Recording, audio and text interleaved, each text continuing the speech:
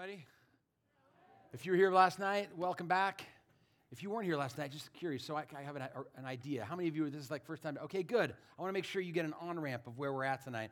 Before I do that, though, I just want to ask, raise your hand if you're summer staff, like support staff, you work here over the summer. Raise your hand. I just want to say thank you guys for what you do. So years and years ago, I said on Sunday when I introduced myself, and my wife and I met working at Forest Home Christian Camp, and those 2 summers we were in program staff. So we were in those kinds of roles that were up front, and kids saw us doing things with, but my first summer at Forest Home was cooking in the kitchen all summer long, getting up at 5 o'clock in the morning, sometimes spending 4 hours prepping cartloads of grilled ham and cheese sandwiches that someone else was going to cook for the lunch shift. And it was a brutally tiring summer, but I was so aware that summer of all the things. Accommodations is what they called support staff, changing sheets every weekend. And the day that one day we had off in between weeks of camp, you all had to go to work cleaning all the cabins for the next. Anyway, so I just want to thank you guys all, because right now, if I were you, week 6, I would probably not have been at chapel. I would have been tired. I would have been getting a shake or going and sleep early. And I appreciate you guys being here tonight to learn from God's Word. For those of you who are just diving in tonight, we're for last night and then the next 3 nights going to be in the Gospel of Luke. Looking at last night, we saw a scene with Jesus interacting with Jairus and this woman who came up behind him in a crowd for healing with her timid faith. But we're looking through these 4 passages in Luke with the view toward thinking about how we grow in Christ. In 2 Corinthians 3:18, Paul says that we all, those who are believers, who God has made alive together with Christ, given us his Spirit, he describes that as we with unveiled face. He's opened our eyes to see the glory of Jesus. And now, beholding the glory of the Lord, Paul says, we are being transformed from one degree of glory to another. The image of Adam that we were all born with is slowly being erased, and we are being reconformed to the glorious image of our Lord Jesus Christ. But I mentioned on Sunday morning when I mentioned what we were doing is 2 things I love about that verse. It encourages me that it's a slow, gradual process, right? It's from one degree of glory to another. And even what we sang here recognizes sometimes that degree feels like it goes back, because it says we're prone to wander. So Lord, let your goodness, like a fetter, like a handcuff, like a shackle, Lord, in your goodness, would you keep me from just abandoning ship, right? Bind my wandering heart to thee, because I'm prone to wander. I feel that I'm prone to leave the God I love. So take my heart and seal it. And as you guys were singing that, this wasn't planned, but I think that the author of that hymn had at least this verse in mind. I love in 1 Peter 1, after it piles up all these glorious things that are still to come for us, this living hope, this imperishable, undefiled, unfading inheritance kept in heaven for us. There's this little phrase that says, kept in heaven for you who, by God's power, are being guarded through faith for a salvation ready to be revealed in the last time. And I think Peter's saying, he's the one ultimately that's going to get you to that inheritance. If it were entirely up to us, none of us would reach it. But the grace of God doesn't just save us and put us in Christ, but brings us all the way home. So we can rest assured, even tonight as we're gathered here around his word, the Holy Spirit can use his word to guard, like Peter says, to guard us by faith for this salvation that's ready to be revealed in the last time. And in this we rejoice, etc. So each of these passages, we're thinking about what are we seeing about the glory of the Lord Jesus in this passage, that as we keep beholding him, we are going to be transformed. We are going to reflect more and more sincerely that image in us. So tonight, if you would turn to Gospel of Luke. 2 years ago, I didn't need glasses at all. I used to brag and boast to my wife who needed glasses, and it was like over a month. Anyone else that just went like that? One day I realized I couldn't get my Apple Watch far enough away from my head to understand what any of these things. Anyway, so I got cheaters here, so they go off and on, and it's kind of a hassle. But turn to Luke chapter 12. We're going to start in verse 13 tonight through 31. It's a parable with a little bit of narrative introducing why Jesus tells it. But I wanted to just start by asking you to to all be honest with me. We've all had these kind of moments, but think for a minute. When was the last time you caught yourself in some sort of situation with the thought, looking at someone else, what they had, and you thought, man, that would be the life? I mean, we've all had those moments, right? You're looking from the outside, you're like, oh man, if I had that, that would be so awesome. My in-laws live in Morro Bay, which is a beautiful place to live. They retired there about 15, 16 years ago. So thankfully, we have Granny and Grandpa's house for us is looking at the bay, which is awesome. Anyway, so we go up there a lot, especially in the summer. And one of our favorite places to sort of drive from there is just north one town to Cayucos, which is just north of Morro Bay. And there's a great dog beach just south of the pier. And so last year on 4th of July, we were up there over the 4th of July week, and on 4th of July, we decided we were going to go to Cayucos. So we drove up, and we had to park all the way 2 miles south because there was no parking. And we brought our dog, and we just walked along the beach, and there's these high bluffs, if you've never been here, with just amazing beach house after beach house. Some of them have these like 3-tiered balconies coming down the cliffs with their own private stairways onto the beach. And because it was 4th of July, as we're walking along, so usually we go up there and nobody's on any of them. But 4th of July, everybody was out and smokers were going and you could smell ribs and hear music and people playing cornhole up there. I mean, and with this amazing like 180-degree view of the Central Coast. And over the 2 miles of us walking our dog up to the pier, I realized as we got to the pier, like, my envy inside muscle was just like, I just kept looking at these houses thinking, oh, I wish I had that. Oh, that would be just so awesome. And my discontentment with what I had just kept growing. And I got to the pier and I'm like, what's going on? You've had those kind of moments where you just get caught up looking at what someone else has and you just think, man, that would be it. I don't know for you what it is. Maybe it's driving through a neighborhood of homes that you would never be able to afford. If you're under 30 and you live in California, you can relate with that, right? The last 2 years, I have more good friends. My brother and sister-in-law moved to North Carolina because they realized I'm never going to buy a house in Southern California. But maybe you drive through neighborhoods and you're like, just looking at houses and you see the price on it. I could never have that, but oh man, if I had that, that would be the life. Maybe it's not material things, but Instagram, social media feeds this in us because we don't just see the stuff people have, but the experiences that they have, right? And the relationships that they have and the opportunities that they have, and we can scroll through them and just like binge on. Oh man, that would be the life. We look around at others and see the relationships they might have. Maybe you see someone who has a spouse and you would love to have a spouse. And that's not the Lord's timing for you right now. And inside you think, if I could just be married, that would be the life. If I could just have children, that would be the life. If I had friends like I see other people have. If I had physical fitness like that person had. If I had better health like that person had. But God has given me this set of health struggles. Or you look over your neighbor's fence and you just, I wish I had a few less trials than them, but God just seems to have dealt me a heavy hand of trials. Whatever it is, we've all experienced this temptation to look outside at what other people's have that we wish we had or feel we deserve, or at what people don't have that we wish was off of our plate, and in our heart think, if only, right? Well, this passage here and the parable Jesus tells is to confront this inclination that we all have in our sin nature, is discontentment that leads to coveting, right? That's the word Jesus is going to use for it. So let me read it. I want to pray, again, that God would give us eyes to see here what he wants for us tonight. And we'll move through it here. Luke 12, 13 through 31.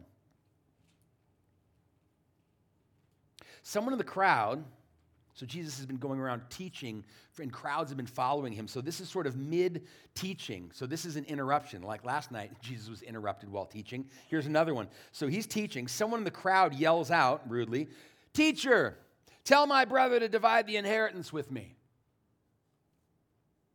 But Jesus said to him, "Man, who made me a judge or arbitrator over you?" And he said to them, not just this man, "Take care. Be on your guard against all covetousness. For one's life does not consist in the abundance of his possessions." And he told them a parable, saying, "The land of a rich man produced plentifully. So he thought to himself, 'What shall I do? I have nowhere to store my crops. He said, I'll do this. I will tear down my barns and build larger ones. And there I will store all my grains and my goods. And I will say to my soul, soul, you have ample goods laid up for many years. Relax, eat, drink, be merry. But God said to him, fool, this night your soul is required of you. And the things you've prepared, whose will they be? So is the one who lays up treasure for himself and is not rich toward God. Let me pray. Holy Spirit, you're the one who, you're the reason that the Bible says that it is living and active. No other book on earth is living and active because no other book on earth have you made the promise that your living Holy Spirit, whenever we read it in private or in public, your Holy Spirit illuminates and guides and convicts and encourages and comforts through it. So Lord, would you do that work tonight in us, in your word? Help us move 1 degree in the right direction, into the image of Jesus. That's what we want. Amen. All right, so here's how I want to break down this little scene here, is to say there's 3 men in this scene that I want us to pay attention to. Each one has a lesson, I think, for us. There's the guy in the crowd who interrupts Jesus with his demand, and we need to pay attention to him because we're all more like him than I think we care to admit. And then there's this man in the parable. It's very unlike the man in the crowd on the surface, but as we're going to see, at the heart, they're really the same man. And we need to pay attention to the guy in the parable because Jesus tells the parable so we don't end up like this guy, right? This is a bad ending parable, right? This is one of those don't be this guy parables. And finally, we need to pay attention to the man that's called teacher, right? Hey, teacher, demand, he makes his demand, but he's a teacher. And the reason he's teaching these crowds is he wants them to know the good news of where abundant life is really found. And that's why he takes this guy's demand and says, that's not what I'm about. Let me tell you a story. So when the guy who wants us to have abundant life tells us where abundant life is found, we should pay attention, right? All right, so 3 men. Lesson number 1, the man in the crowd. The lesson for him and for us is this. It's really simple. Covetousness is deadly. Jesus wants us to understand covetousness is deadly. Would it be fair to say coveting is a very Bible-y word? Like, when was the last time you used the word covet in a normal day-to-day conversation? Maybe you envy or, or discontent, but coveting is a very sort of King Jamesy sounding word maybe for some of us. Maybe because of that, coveting, maybe you wouldn't come right out and say it, but coveting for you in your mind, it's kind of a low-tier sin. It's kind of like a misdemeanor, right? It's just like window shopping, right? It's not hurting anybody. It's just, you have all sorts of like euphemisms for it. It's just daydreaming. It's just, it's like my wish list or whatever. It's my bucket list. But coveting is looking over your neighbor's fence at what they have that you wish you had, or you even think, if I had that, that would be the life. And Jesus wants us to understand it's not a low-tier sin. It's one of the 10 commandments. It's the 10th.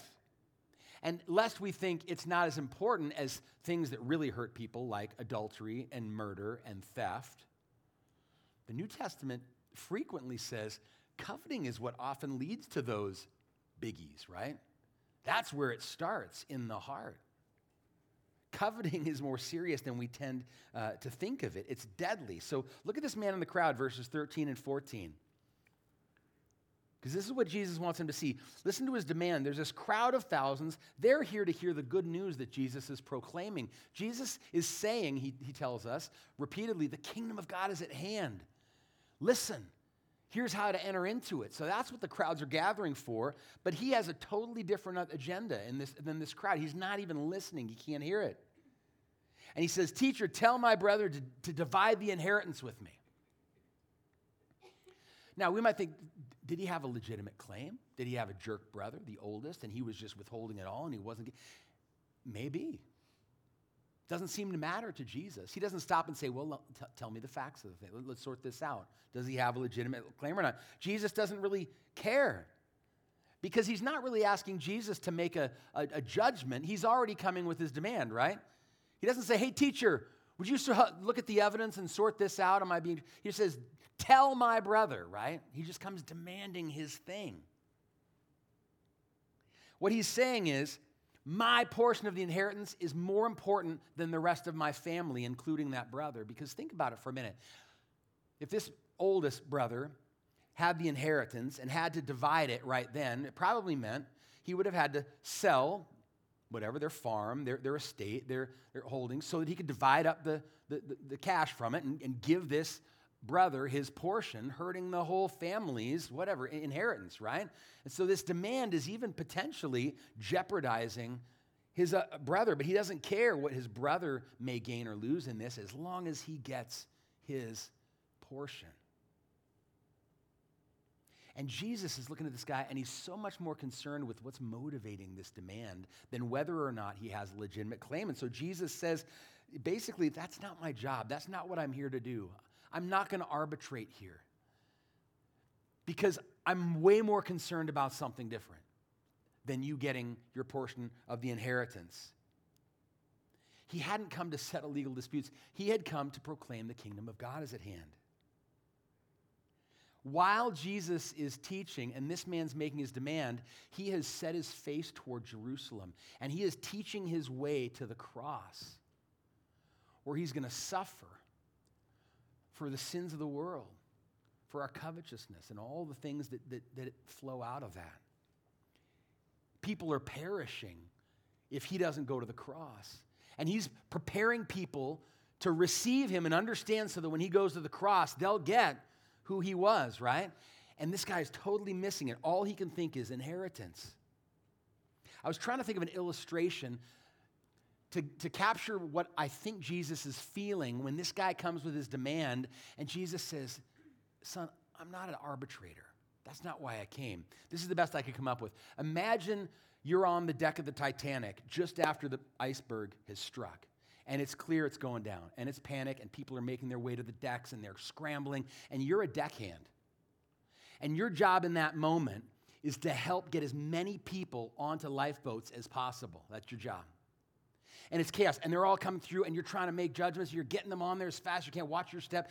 And a guy comes pushing through the crowd and says, hey, I want to talk to the captain. This maiden voyage of the Titanic was expensive. This was not cheap. This isn't what I paid for. I want a refund. If you were a deckhand, what would be going through your mind right then? Brother, your priorities are out of whack right now. Your refund will do you no good at the bottom of the Atlantic. You need to get on a lifeboat. Here's Jesus proclaiming the kingdom of God is at hand, and here's this guy saying, give me my portion of the inheritance. And he's like, that's not why I came.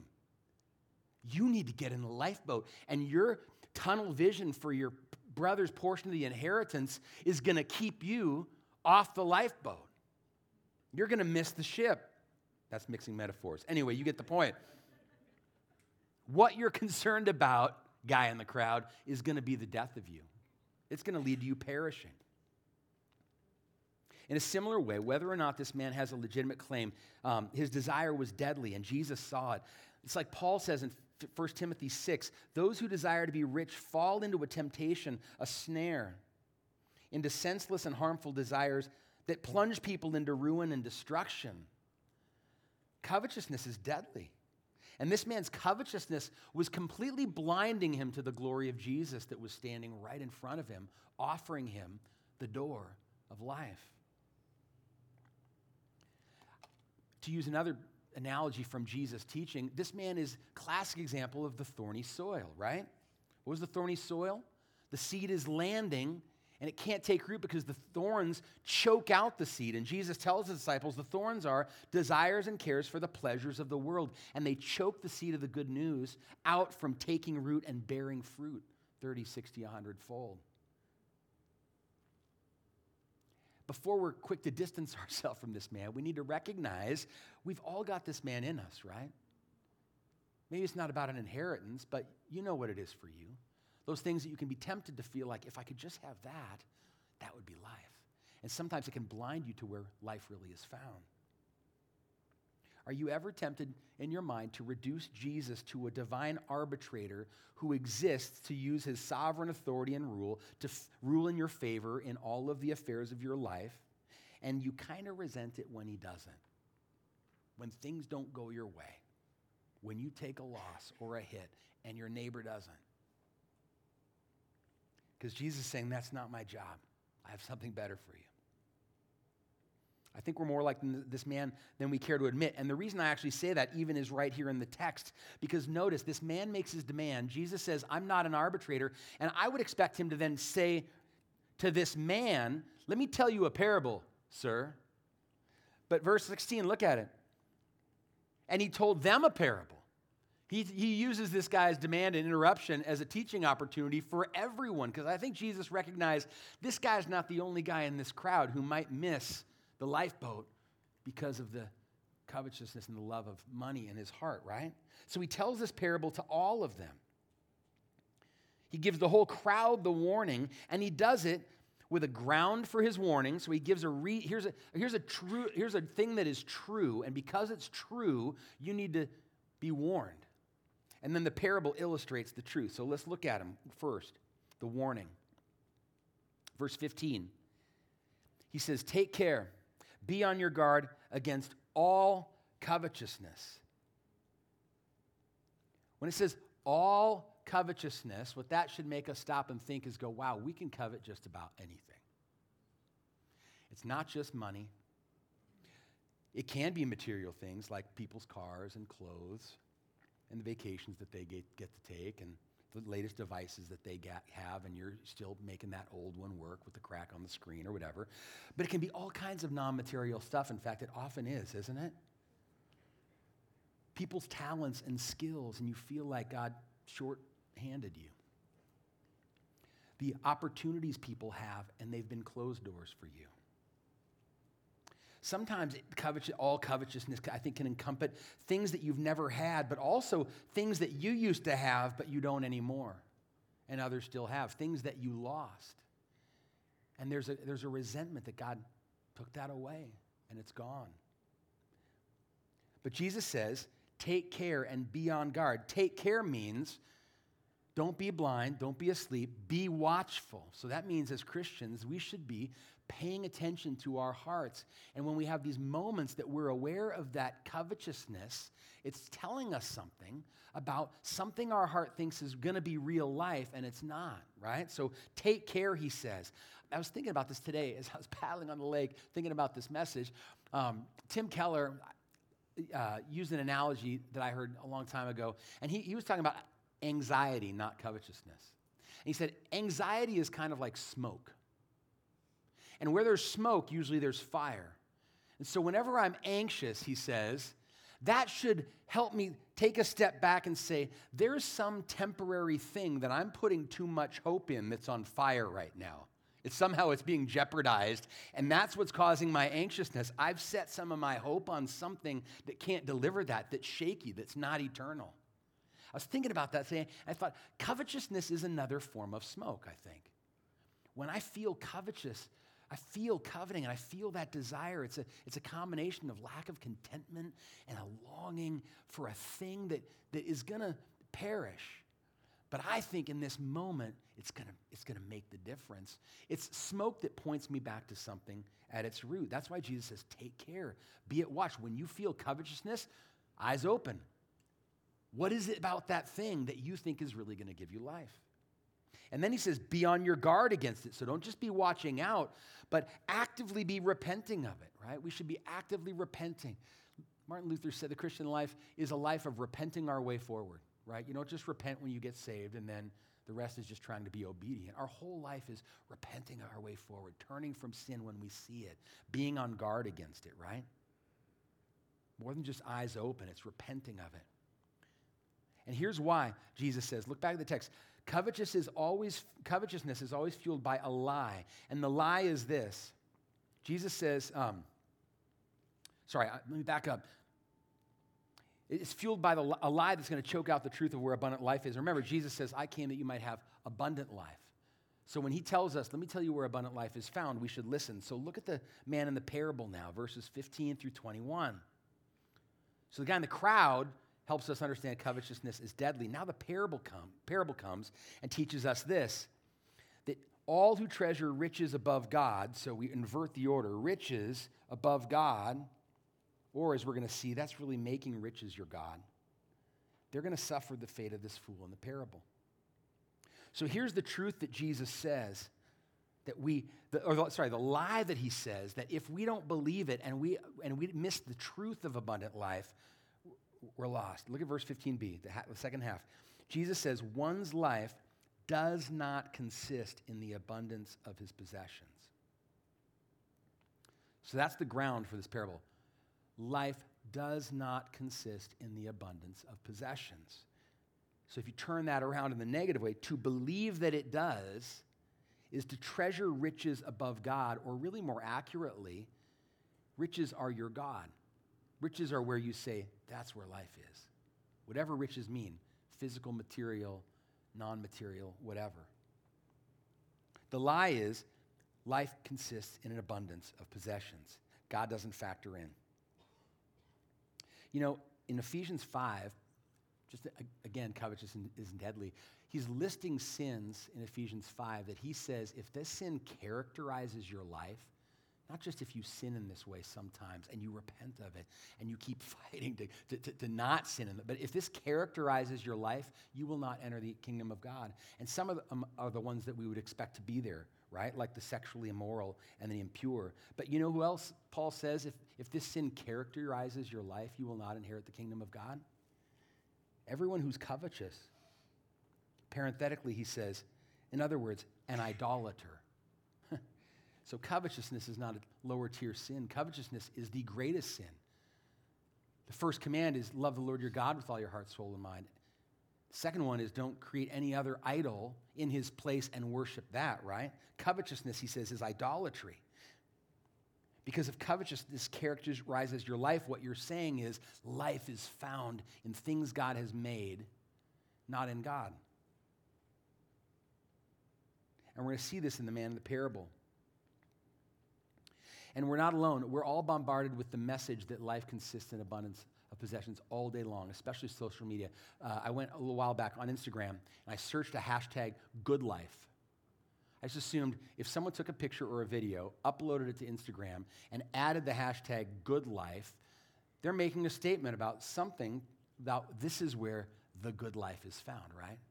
It wasn't everything, but you could probably imagine what dominated the feed. Food, fashion, watches, motorcycles, fancy cars, travel destinations, cruise ships. I mean, it was just, I kept scrolling through. It was just all an abundance of possessions. I found one that was a sports car and this really good-looking couple standing, and the Eiffel Tower was in the background. It's like it had sports car, travel, and physical fitness, like all lumped into one as the good life, right? And Jesus says that is not where life is found, is just curating the best bucket list and ticking it all off. But we're all tempted to believe at times at a practical level that it is, aren't we? Or is it just me in here? Is it too hot in here for us to agree with that? Okay, yes, okay, we're all together. You won't find abundant life there. So to convince us, Jesus tells us a parable. Now, think about for a second, for the guy who made his demand and then the parable that Jesus tells. If you're paying attention, you might think, wait a minute, Jesus' warning is to not be covetous, but his parable is about greedy hoarding. The guy in his parable isn't like the man on the surface who's coveting his portion. He wants his portion of the inheritance. The guy in the parable is in the opposite situation, right? He's got way more than he ever needs. He's a greedy hoarder. Why didn't Jesus tell a parable about greedy hoarding or about coveting to the covetous guy? I think that's because at the root, these two guys are the same thing. They both believe the same lie. They both believe that life is found in the abundance of possessions, right? The guy demanding his part of the inheritance is saying, if only I have those possessions, then I'll have life, right? And as we're going to see in the parable, the guy who has more than he needs, it's never enough, he still believes that life is found in the abundance of the possessions. So the parable, he tells this guy a parable about the guy that he thinks if he was that guy, then he'd be happy. So here's the parable to pop that guy's bubble, right? So let's look at the parable. The man in the parable is who the man in the crowd would like to be. But the irony is, all the abundant possessions that this guy in the parable has are about to slip right through his fingers, and the implication is probably into the covetous hands of his children who are going to fight over it, like this guy in the crowd. So here's 3 things I want us to recognize in this parable Jesus wants us to know. Riches will never be enough. If you treasure riches above God, it'll never be enough. They're more temporary than you think. And in the end, they will not commend you to God when you stand before him as judge. That's all in this parable. Let's look at it. 16 through 19. Here's this man, and his land produces plentifully, verse 16, more than he needs. And let's not paint this guy as a bad guy yet. At the beginning, Jesus doesn't say anything about this guy. He got it all from ill-gotten gain. He's not a tax collector who had gotten it by cheating all of his fellow, Jews out of their money. He's just wealthy. In fact, probably at the beginning of the story, people probably might have thought, this guy's a godly guy, right? They tended to think that God blessed those who were walking in faithfulness. And so this guy's wealth probably was a sign that God was pleased with him and was blessing him, right? So at the beginning, he's not presented as like a shady guy. He's just wealthy. But the problem comes in verse 17. The question, with all the success, and he says, okay, what am I going to do with it? Then we realize, what's under the surface? He realizes, I've harvested more than my barns can hold. And we begin to see that his belief that life is found in abundance of possessions emerges. Notice he gives no acknowledgement as he looks into this bumper crop. He's already wealthy, and now he's got a bumper crop. And there's no mention of God in this. We don't get any sense that this guy recognizes this as a gift from God. He just sees it as his due, right? He's been wise, and he's a good farmer or a good businessman or whatever, and his money's just making money, right? He gives no consideration for who else might benefit from his wealth or the abundance, the more than he needs. This guy has only one category for his possessions, and it's mine. If I possess it, it's mine. No one else has a claim to it. Look at all the first-person pronouns suddenly when he comes up with this light bulb idea. He goes, I know. Here's what I'll do. I'll build bigger barns. I will tear down my barns, and I will store all my grain and my goods, and I'll say to my soul, soul, you have ample goods laid up for many years. Eat, drink, relax, be merry. All he thinks about with this overabundance is me. He doesn't see this harvest as more than he needs. He doesn't see this as an overabundance. It's just more to have the good life with, right? And here comes 3 hard lessons with what he doesn't see coming. Number 1, if you treasure riches as the true meaning of life above God, it'll never be abundant enough. I was thinking, if there's one truth that we all know without the Bible even having to teach us, just from our experience in life from childhood, it's the truth that if we think life is in the abundance of possessions, it'll never be enough, right? How many times as a kid you had that one big ticket item on your Christmas list, and you're like, that's the one. If that's not under the tree, Christmas is ruined. But if it's under the tree, that's the one. And you save it till last, and you open it up.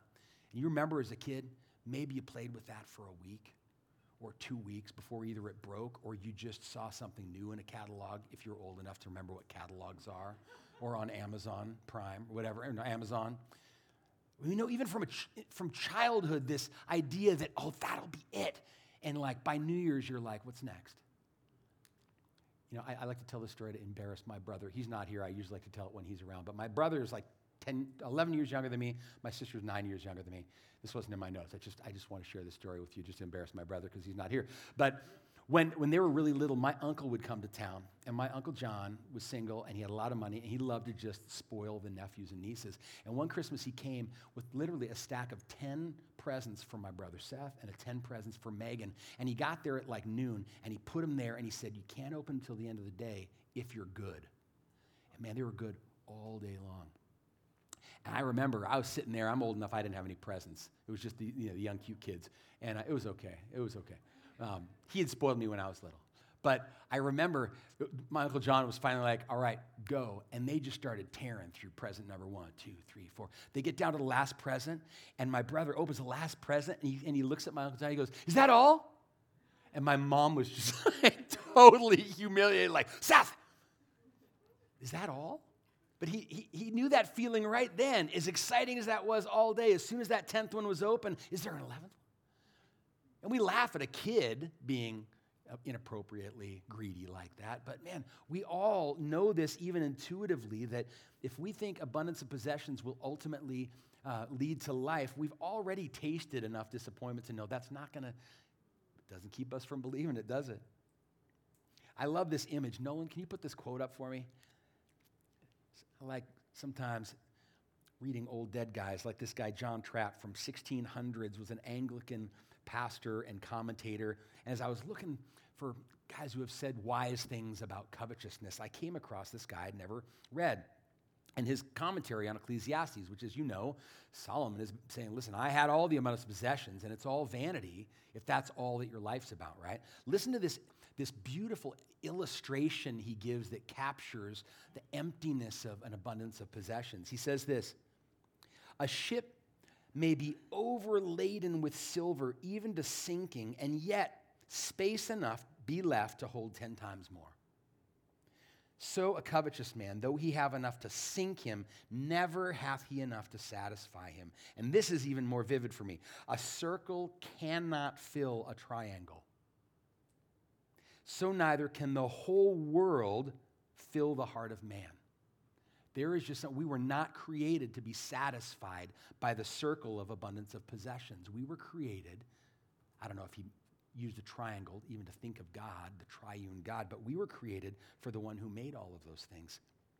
I'm reminded of C.S. Lewis, who famously wrote, if I find in myself desires that nothing in this world can satisfy, in other words, if I find that everything in this world feels like trying to make a circle satisfy and fill the triangle, he says the only logical explanation that is I was made for another world. Or, at the risk of, I dare correct his quote or make it better, but it's that I was made for the one who made the world, right? It's a longing for the creator of that world. Jesus doesn't want us to want less. He wants us to want more. And just recognize the circle's not all there is. It's the triangle. It's the one who made everything. Don't fill the triangle of your life that only God can fill with the circle of abundance possessions. They'll never be enough. That's the first lesson. Look at verse 20. The second lesson is this: if you treasure riches above God, you will learn that those riches are more temporary and fleeting than they seem. That's not exactly the same thing as the first point we just made. The first has to do with our own satisfaction. The second one is outside of our hands, and that is, even if for a while you are satisfied, it is going to be so fleeting. Look what he says to the man in the parable. But God said to him, fool, this night your soul is required of you, and the things you've prepared, whose will they be? He's a fool because he's falsely assumed he was not only the possessor of his possessions, but of his life. Not realizing his very life and breath was on loan from God, and God could call that loan to account at any moment. This is a practical question. Do you ever stop and consider that your death might come sooner than later? I mean, the Bible encourages us all the time, right? Teach us to number our days, Lord. That's living with the sober-minded reality that whatever timeline I think I have, it may not be the case, right? Like, think, how many of you keep a Google Calendar, or like my wife still likes a physical one where she writes them all in pencil in the little squares because she has nice small writing and can read that. I use Google Calendar. Do you ever consider you may have things on your Google Calendar right now and you don't know it, you're not going to make that appointment. That's a heavy thought, I know. But like I shared on Sunday morning, 2 years ago, just over 2 years ago, when my dad passed away, as we were cleaning out his apartment, he was like my wife, kept, in his little physical daily planner year by year, by pencil, all of the appointments. Even though he was homebound and not doing much work, he was still doing a little bit of work from his computer remotely. And as I flipped through there after he had passed away, and he literally had phone appointments in his daily planner. He wasn't going to make those. I took over his Facebook account, and when his next birthday came, 2 months after he had died, how many people out there had no idea he had died, but the little alert came up on their computer, hey, today's Rick's birthday, and they quickly sent in a, hey, happy birthday, Rick. And I get all these notifications, and I had to type back, hey, I'm really sorry to tell you the news.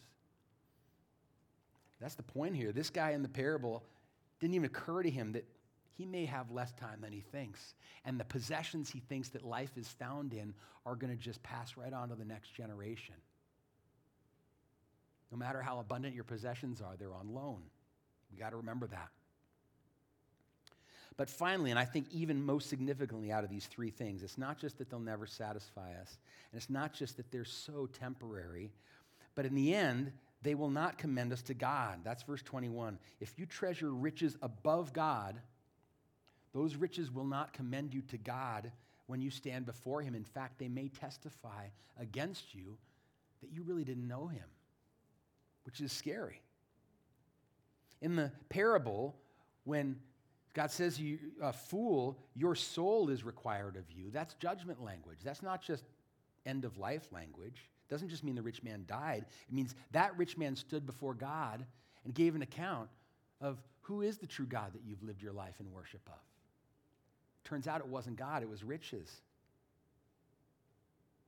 Because to treasure riches above God is idolatry, like Paul says. And he says, if that is your idol, if riches are your God, then you have no inheritance in the kingdom of God. So what's the alternative? Well, it's to listen to the man called teacher. Look at verse 21. The lesson we learn at the end of this that Jesus wants us to take home is that all who treasure God above riches all who treasure God above riches will be truly rich and rich toward God. God now. God is up here, right? If you treasure God above riches, unlike the man in the parable, you will be rich toward God, which is a phrase I think we might misunderstand. You will be rich toward God doesn't mean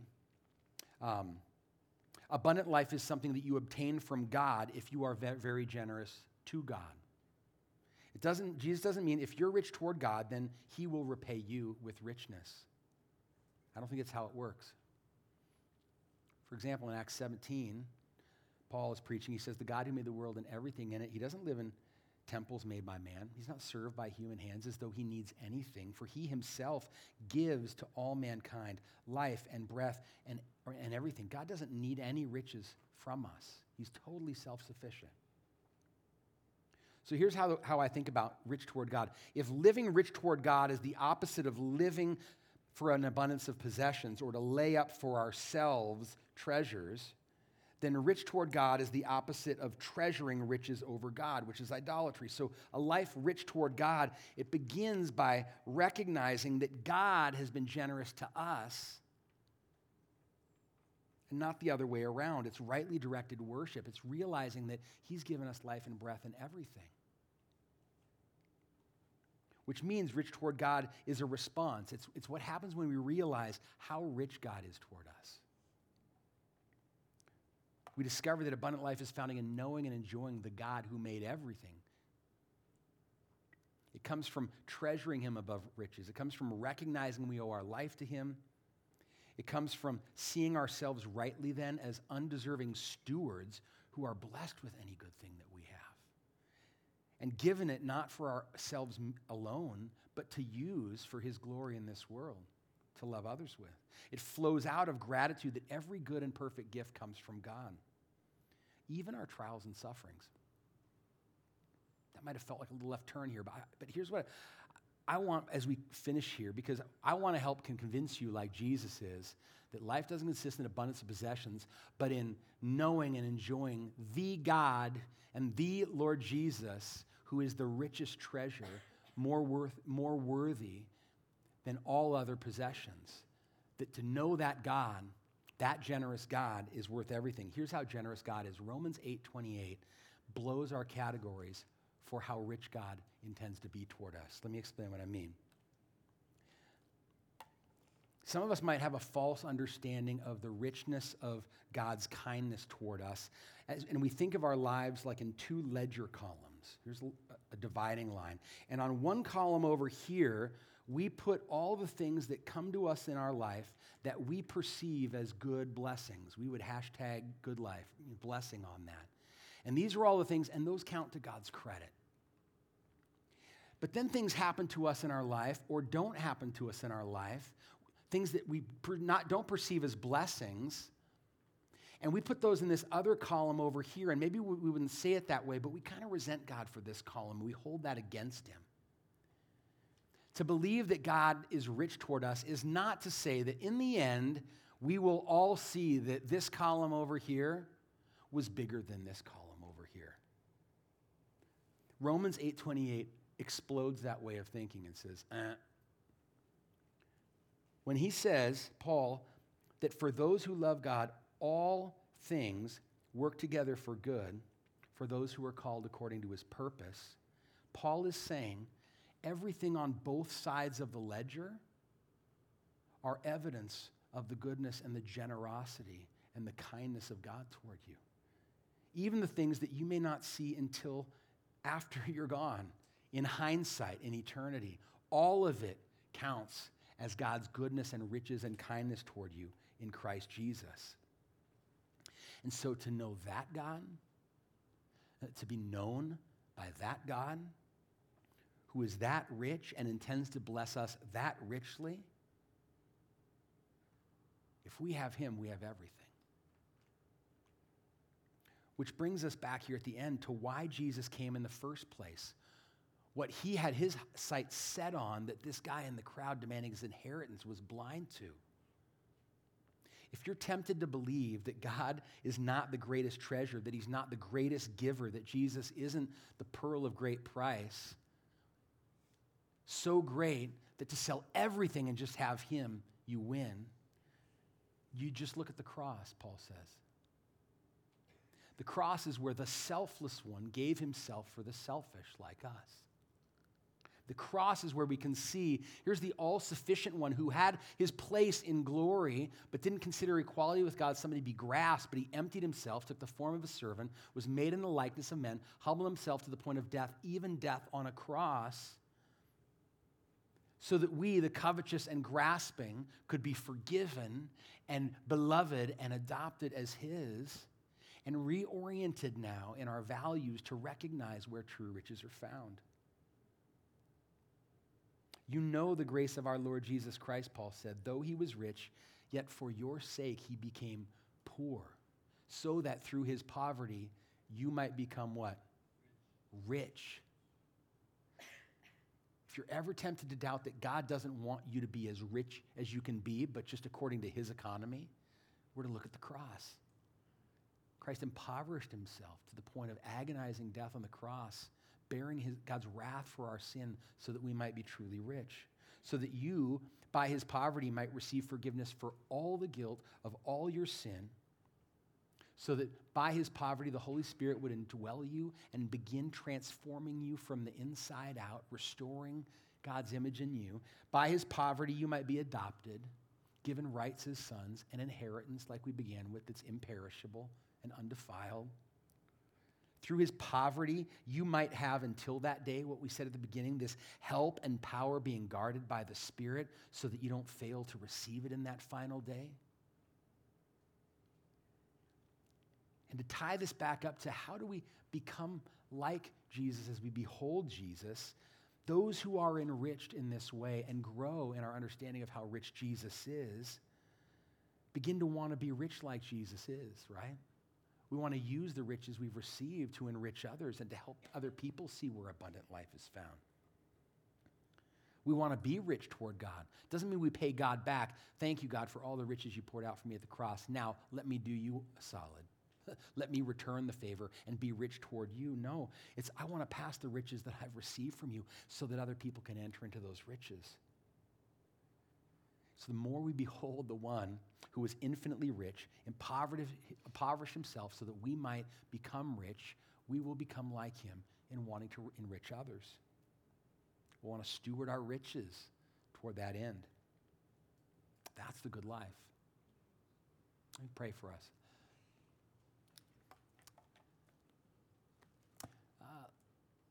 Lord, again, when I think of the parable of the soils we mentioned earlier, that it's a reminder that your seed gets planted, but then it grows over time. And so, Lord, I pray that the seeds from this parable and this man and Jesus the truth he gave us here tonight, it wouldn't get snatched up by the next fun thing we're going to do tomorrow, and we'll just not give that a second thought, but that we would think tonight, and we would think through this week. You would help us to be on guard, be on watch for covetousness that dwells within us, that we would repent of it, that we'd recognize how fleeting, how insufficient it is to satisfy what our hearts really long for, and that you would magnify the richness of Christ and the beauty of Christ as our treasure for us in a way that puts all those in perspective. And you would help us to grow as the people who reflect and echo your generosity in this world with whatever you've given to us. I pray this in Jesus' name.